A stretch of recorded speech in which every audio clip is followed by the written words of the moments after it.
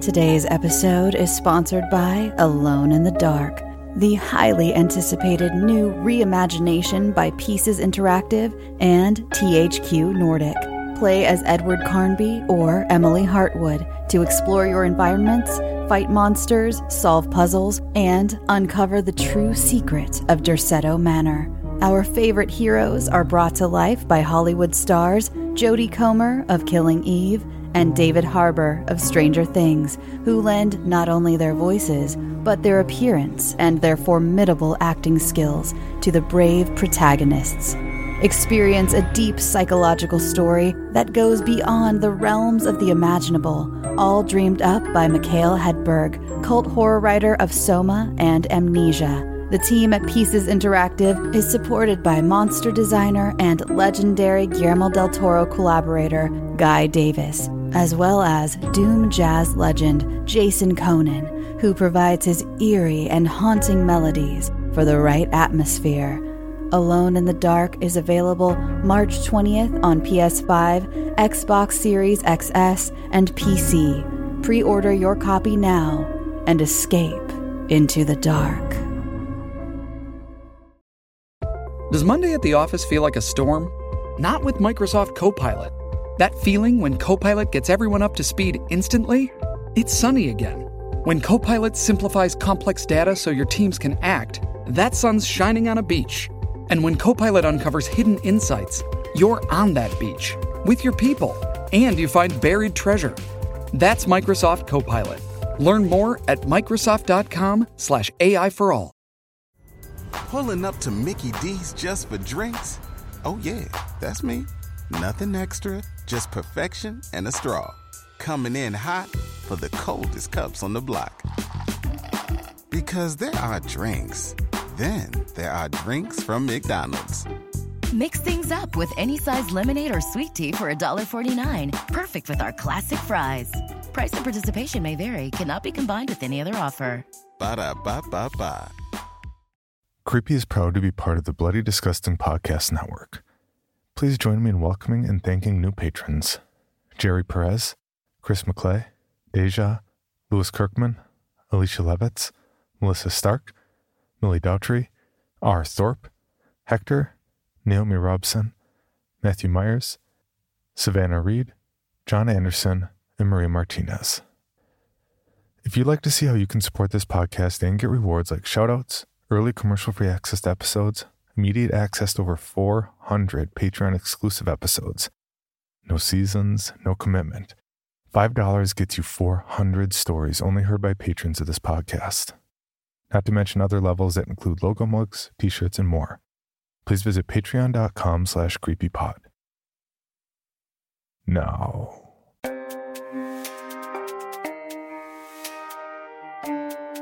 This is Creepy, a podcast dedicated to sharing the most famous, chilling, and disturbing creepypastas and urban legends in the world.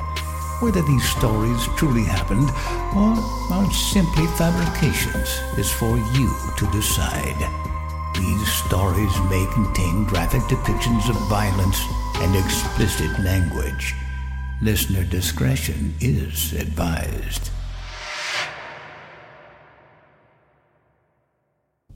Creepy presents I Used to Be in a Cult, and We Did Something Horrible.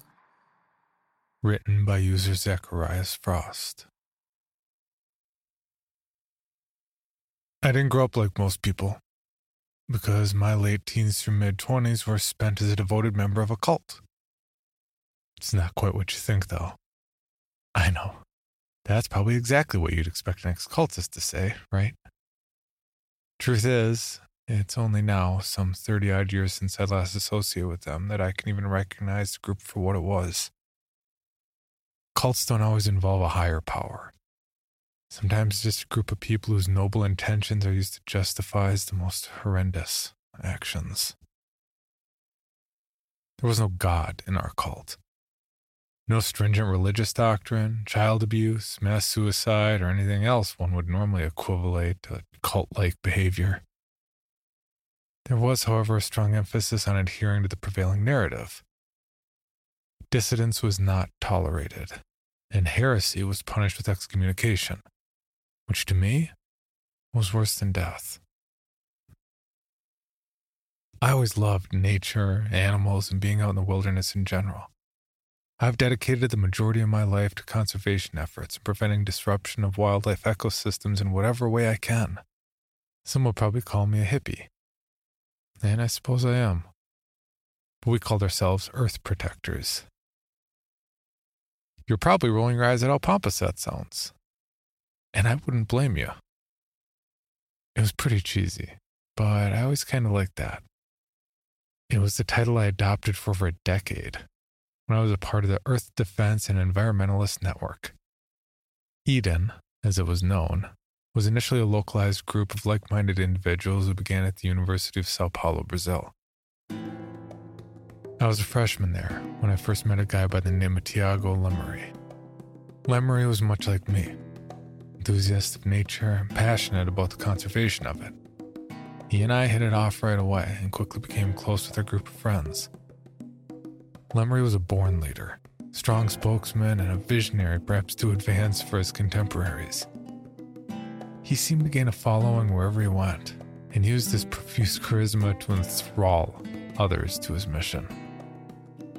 We dedicated most of our weekends back then to environmentalist efforts, whether it was picking up trash from a local beach, helping to transplant trees in logging areas, or volunteering at animal shelters.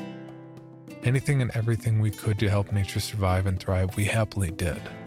It was not long after that Eden became the unofficial title of our group. There were 9 of us in the beginning. As time went on, more members joined and things began to grow strained. Several members of the group wanted to legitimize the group and make it an official organization. But Lemery, myself, and several others disagreed. It was our belief that if we became a legitimate business entity, it would take away from our initial goals. Lemery argued that it would prioritize profit rather than conservation, and many of us agreed. The group split soon after that, unable to mediate our differences. We lost over 2/3 of our members, who then went on to found a rather high-profile organization that still exists to this day. It was then I first began to notice a change in Lemery. He was always an upbeat guy, always friendly and welcoming. But after the split, he became more bitter. It seemed like with every cleanup, he became more resentful and spiteful. He'd scowl at people frolicking on the beach as we used our pikes to impale candy wrappers and soda cans. It's really disgusting what people do to this planet, you know? He stared at me with narrowed eyes as he took a swig from the Jose Cuervo bottle. It had been a long, hot day of shoveling trash from the canals of Rio de Janeiro. He passed me the bottle and I took a swig as he continued. Life with all the beautiful things on this earth. People are content to just fuck it up. Like no one even cares about it. I lowered the bottle as the rush of tequila descended my throat. I do. I handed the bottle back, wincing. Laramie scoffed. Yeah, we can only do so much, though. He stared away from the campfire and into the dark of the night. That's what happens when the ecosystem is unbalanced. Another voice broke our conversation, and Larissa strolled up to the fire. She was another long-standing member of our group. She took a seat across from us, and Lemery handed her the bottle. How many people on this planet? 6, 7 billion? She took a swig, and her eyes glinted at Lemery. He glared back. Too many. I went to bed not long after that, but that should have been my first warning sign. Most of our conversations took on a much more sinister undertone after that, as if a great storm was approaching. But I was young and blind to the danger on the horizon. A man by the name of Ruben Cavalli joined the group soon after that. He wasn't like the others, though. The others were passionate, easygoing. But Cavalli, he was somber, rarely spoke. His eyes seemed dark and brooding at all times, like whatever lingered in his mind was something he dared not say. He and I rarely ever talked, but both Larissa and Lemery seemed to take a unique liking to him. I'd always see them chatting and laughing amongst themselves. I don't think he trusted me much, because whenever I came around, he'd suddenly become stoic again. Lemery seemed to get worse, growing more hateful and contemptuous. He'd lash out for the smallest things, and more than once he made another member of the team cry for the tiniest of errors. I didn't understand his sudden change, but one night, our conversations made things much clearer for me. Did you know if bees went extinct, the entire world would basically die? He suddenly asked a question after he and I had been conversing for a while. Keep in mind, this was back in the 80s, and the whole bee phenomenon was not yet widely known. No, I didn't know that. Lemery nodded and stared at the ground. Yep. They wouldn't be here to pollinate flowers anymore. Crops would suffer as a result and struggle to reproduce. The animals that eat the plants would then be hard-pressed to find them, so on and so forth. He paused and gave a slight chuckle. Amazing how delicate the balance is, you know? One single organism disappears and we're all pretty much fucked. I nodded back at him. Butterfly effect, I guess. Lemery nodded. Something like that. But you know, if humans disappeared, every other species on the planet would flourish. I laughed and nodded back. I wouldn't get your hopes up for that. That's what happens when you're so far above the food chain that there's almost zero risk. Population grows out of control. I mean, be honest for a second with me. How many people on this planet do you think are absolutely necessary? I didn't have a good response for him at the time. But now I've got 100. I wish I would have argued. I wish I would have changed his mind. But I may have alleviated some of the guilt. I didn't say anything because I, like Laramie, had begun to hate humanity. And so I was content to let the cold chill slither down my spine unheeded. A couple weeks after that conversation, something happened. 2 people were caught in an oil refinery about an hour north of us with a van full of explosives. They had over a dozen homemade pipe bombs in their possession, and that led police to assume they were attempting to detonate them and sabotage the pipeline. Those 2 people were also members of Eden. I never knew of their plans to do anything like that. That discovery really caught me off guard. Lemery didn't seem to be fazed by it, though. The cops investigated us, but we denied any and all involvement. I still don't know whether or not that was true. Things got a lot more divided after that. The media spun it as some sort of eco-terrorist organization. It was false for the most part, but it was enough to scare away nearly half of our members at the time. That should have been the moment I called it quits as well. But it wasn't. I didn't have a whole lot going on for me at the time. No real family left and no other ambition to do anything else. I also wholeheartedly believed in Tiago Lemery and the message he spoke. So I stayed, convinced by my peers and determined to continue our work. That event really galvanized Lemery, and he began to speak in terms of frantic measures we needed to undertake. He cursed those who had left as treasonous cowards and assured us that we were on the path to something incredible. His rhetoric became far more radical from that point on. You could almost see the flames in his eyes. Taste the venom form his words as he angrily lectured about the disgusting human species.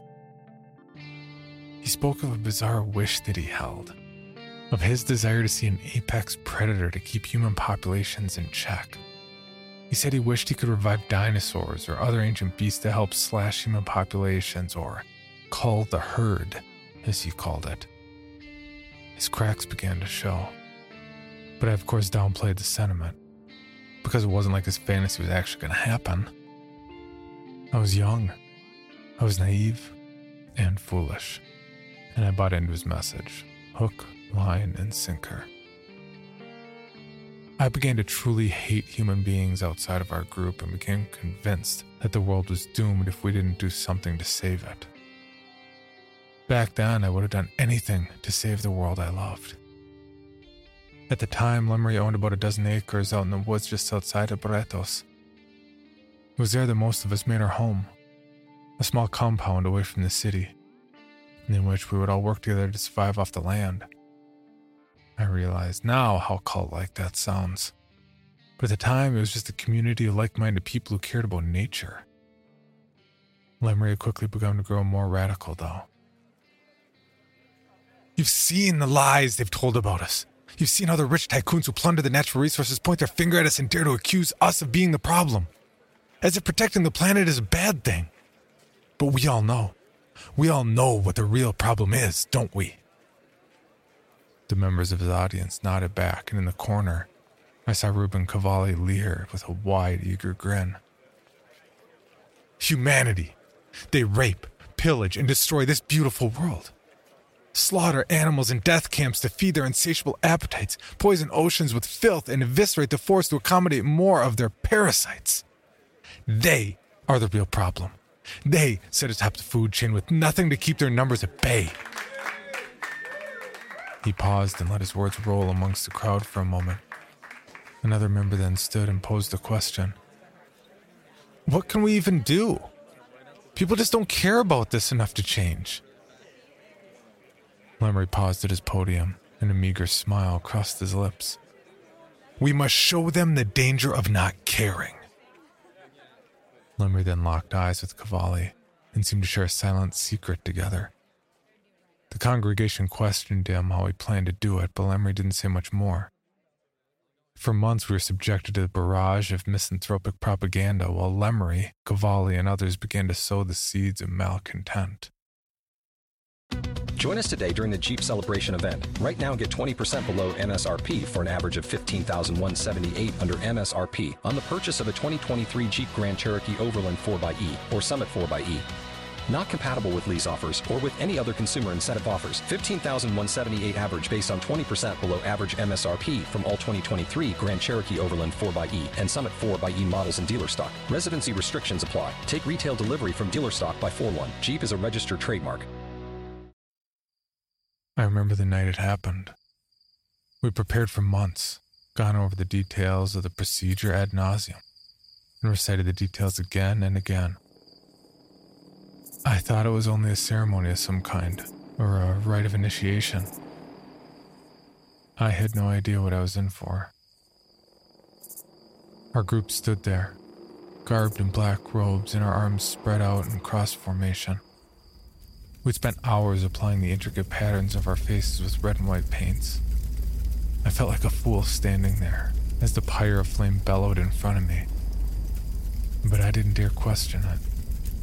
I didn't even think what I was about to be a part of was anything out of the ordinary. Lemery had spent years studying the customs and teachings of local tribes and men of the wild. Turns out they knew a few things we didn't. Specifically, things I never had thought possible. The fire burned bright and hot, at least 10 feet high as our group awaited the appearance of Lemery. Long before he finally showed, accompanied by Larissa, both of them wore the black robes, with opulent necklaces embroidered with scarlet jewels. Their eyes were wild yet unfocused as if in a trance. Then he came after, the man who for years had been a constant anxiety for me. Ruben Cavalli, a renowned practitioner of the blood arts. Heretical things that had been outlawed by local authorities, but there were those who continued to dabble. He held a scroll of parchment in his hands, and upon it something eerie was depicted. I hadn't the faintest idea what to expect, but I held my position all the same.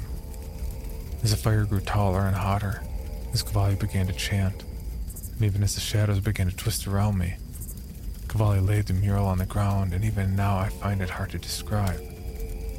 An ancient thing. Instruction from those whose origins had long faded into oblivion. Upon it there was a beast of otherworldly appearance. Razor-sharp claws on its hands and legs, centoid scales upon its back and chest, covered by a blanket of black feathers, a whip-like tail that ended in a vespid stinger, and a long, slender neck topped with a mammalian snout with jagged and mismatched teeth. An abomination, by all accounts, and a thing that should not have been. Cavalli continued to chant as the maddening sounds of the chorus serenaded the forest. Somewhere far off, I heard the agonized cries of animals, as if they were deeply opposed to what was transpiring. The winds bolstered, blowing the flames throughout the vicinity and sending showers of sparks in all directions. Then I heard something deep in the woods, which to this day makes me shudder. Laughter from something that enjoyed the dance of heathens. Tiago Lemery and his lover Larissa both entered their respective coffins. Lemery looked at me one last time. I saw no shred of hesitance in his eyes, only hatred. Other members of our group placed the lids on the coffins and rolled them into position atop the open pits. The other members then lugged in the two offerings. Two men, rich business types from the city. They were bound and gagged and their faces were rife with terror. They pleaded in indiscernible voices for mercy, but none listened. Lemery had diligently convinced his congregation that they were the enemy, and no mercy was to be shown to them. They were held in position, and the locks upon the sides of the coffins were secured. Cavalli then laid his hands upon each of them and began to speak his blasphemous words. I've never heard a language like that before. I hope to never hear it again. The carved ruins which decorated the coffin seemed almost to glow in the light of the fire. Cavalli's words grew louder and his eyes rolled back into his head, leaving only white slits. The flames seemed altogether unbearable and lashed back and forth, up and down like a sea in the midst of a cyclone. Several of the others suddenly fell to their knees while others began to writhe about as if intoxicated by ecstasy and agony. They cried, cackled, moaned, and screamed hysterically. I then felt it. A creeping madness nibbling at the back of my mind. I tried to resist it, but the feeling was altogether overwhelming. Visions struck me like bolts of lightning, worlds burning, oceans boiling, and an innumerable number of people suffering in ways too grotesque to even mention. I knew then. It was wrong. My eyes began to flutter and I fell to my knees like the rest had.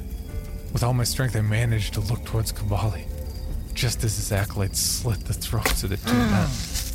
They gurgled and flailed before being tossed into the coffins. Blood poured from their gullets, staining and saturating the lids in soil. The coffins began to shake about and I heard terrible screams coming from inside. Something then changed within me and I watched the breath drain from the two men. A horrifying realization struck me, and I realized what I was. No, stop this. Cavalli, this isn't right. I begged and tried to force myself towards them, but all the strength had fled my body. I could do nothing but watch and cry as my two friends were lowered down into the pits, the coffins still adorned by the fresh corpses of the businessmen. The last thing I remember before fading out entirely was Tiago Lemery screaming from within his coffin. The last words I ever heard him speak. More food. My eyes opened, and daylight greeted me. I sprung up to a seated position and coughed from the oppressive smoke. The once raging pyre smoldered into ash and cinders. Around me lay the other members of Eden, still fast asleep. I then realized the coffins were gone. At their position, I realized the pits had been filled with dirt. I scrambled toward the mounds and frantically began to dig with my hands. I had to get them out. They're not ready yet. A familiar voice called out. I looked back to see the Catonian eyes of Ruben Cavalli staring back at me. What the hell did you do? Cavalli dusted the ashes from his robe and looked at me with a devious smirk. I made them what they needed to be. Others in the congregation began to stir around us then. No, we need to get them out. They'll die. I screamed as I resumed digging. And we will, but not until the time is right. He and I stared, a mutual disdain simmering between us. I thought they were both dead, and I thought I'd witnessed their murders and been able to do anything about it. I don't know how or even if I could rationalize what I saw that night. All I know for certain is that when I put my ear to that mound of dirt, I could hear a rhythmic pulsing, almost like a heartbeat. For 3 entire days, I questioned my own sanity and everything that had happened that night. I wanted to go to the police, but I knew they'd never believe what had happened. I didn't have anything else to go on, and more than anything, I feared what the repercussions would be if I betrayed Eden. That moment was a true crossroads for me, and for those entire 3 days, I couldn't eat or sleep a wink. It was like I knew what I had to do, but I hated the idea of doing it. Finally, as dawn broke on the 3rd day, I left it all behind. I just couldn't get over the guilt, and I didn't want my life to solely consist of hatred and vengeance. I went straight to the police and told them everything I have here today.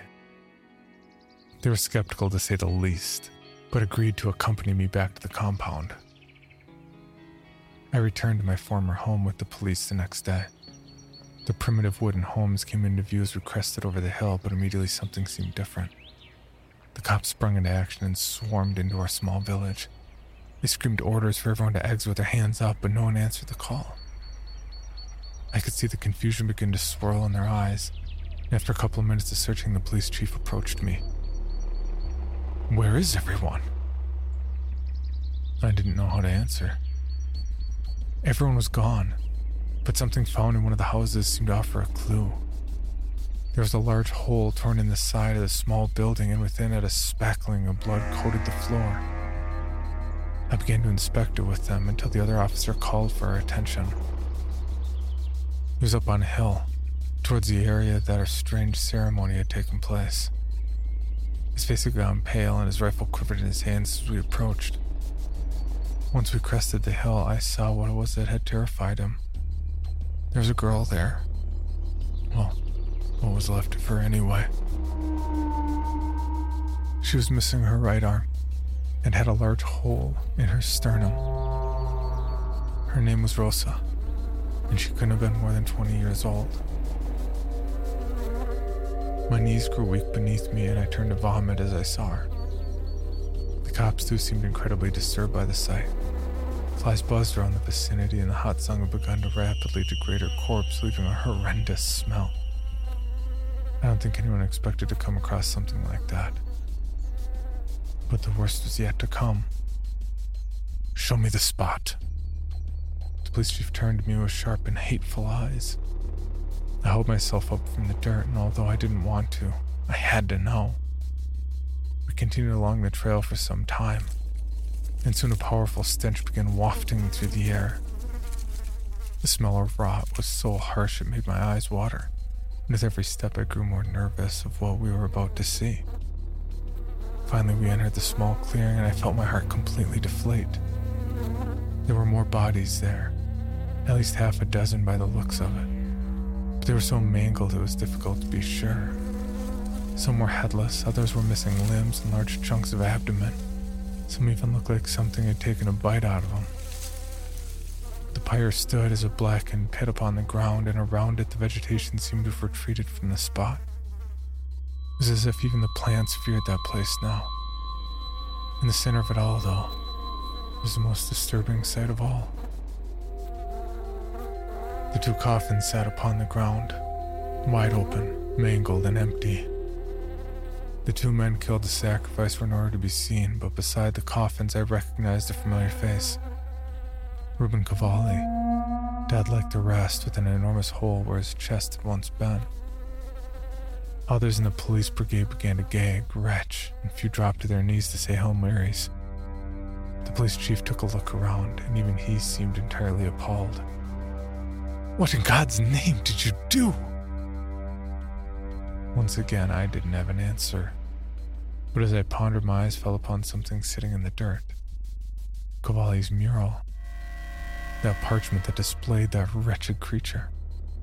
Both of us just stood there staring at it for a moment before something split the very air of the evening. A scream. A sound so wretched and painful it seemed to rip the bark from the trees. My blood turned to ice in my veins as the inhuman cry blared out like thunder. The cops drew their rifles and formed a defensive blockade around the camp. Their hands were shaking and I could see their pupils double in size. We must have stood there for at least 10 minutes, cowering and awaiting whatever terrible fiend had made that noise.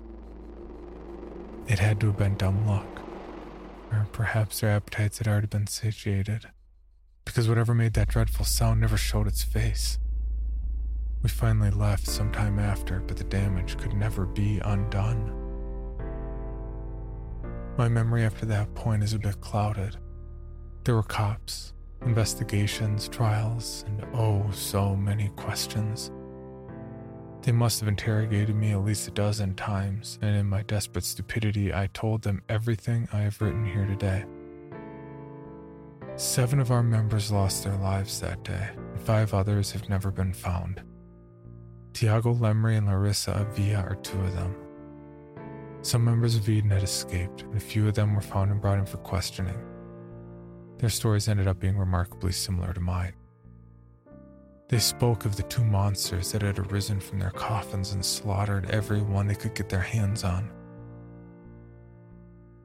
Another girl named Mararos had a massive wound across her chest. It looked an awful lot like claw marks to me, but the police were unwilling to even entertain the fables.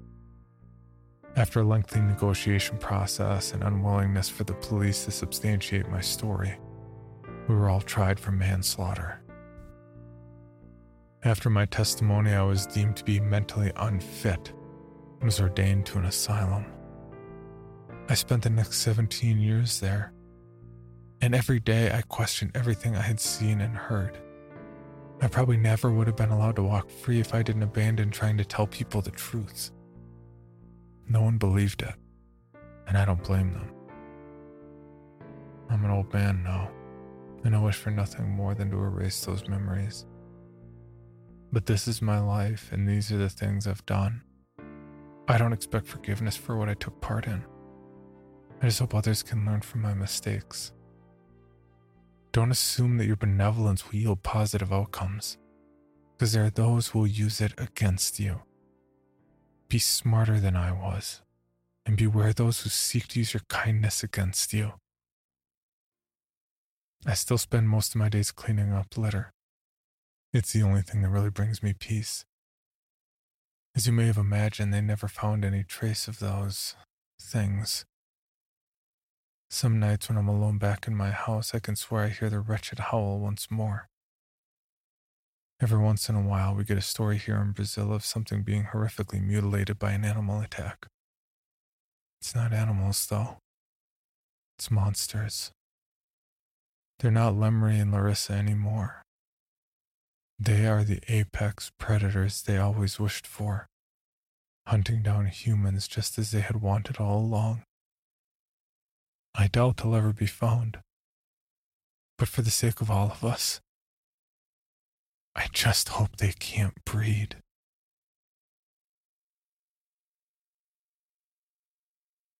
For more information, including pictures and videos of the stories told on this podcast, or to suggest stories for future episodes, please visit us at CreepyPod on Twitter, Instagram, and Facebook, or email us at creepypod@gmail.com. All stories told on this podcast can be found at creepypastawikia.com and are protected by a Creative Commons license. Some rights reserved unless otherwise stated.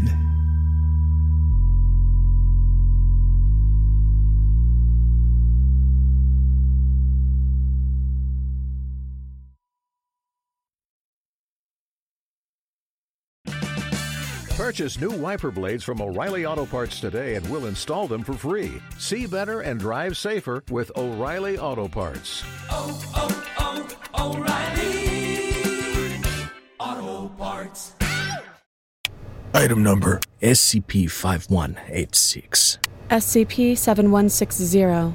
SCP-7533. Object class Euclid. Keter. Safe. Special containment procedures. spreading across the hemisphere and kicking up vast amounts of ash and dust. The only thing I could hear was 7219 laughing. Do you remember your name?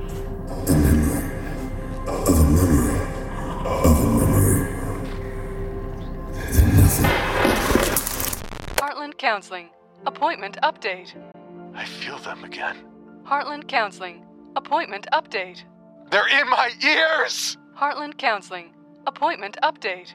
Nobody understands! SCP Archives is a weekly fiction podcast. Each episode, we dive into the strange, the unknown, and the... Find us on Apple Podcasts, Spotify, or at scparchives.com.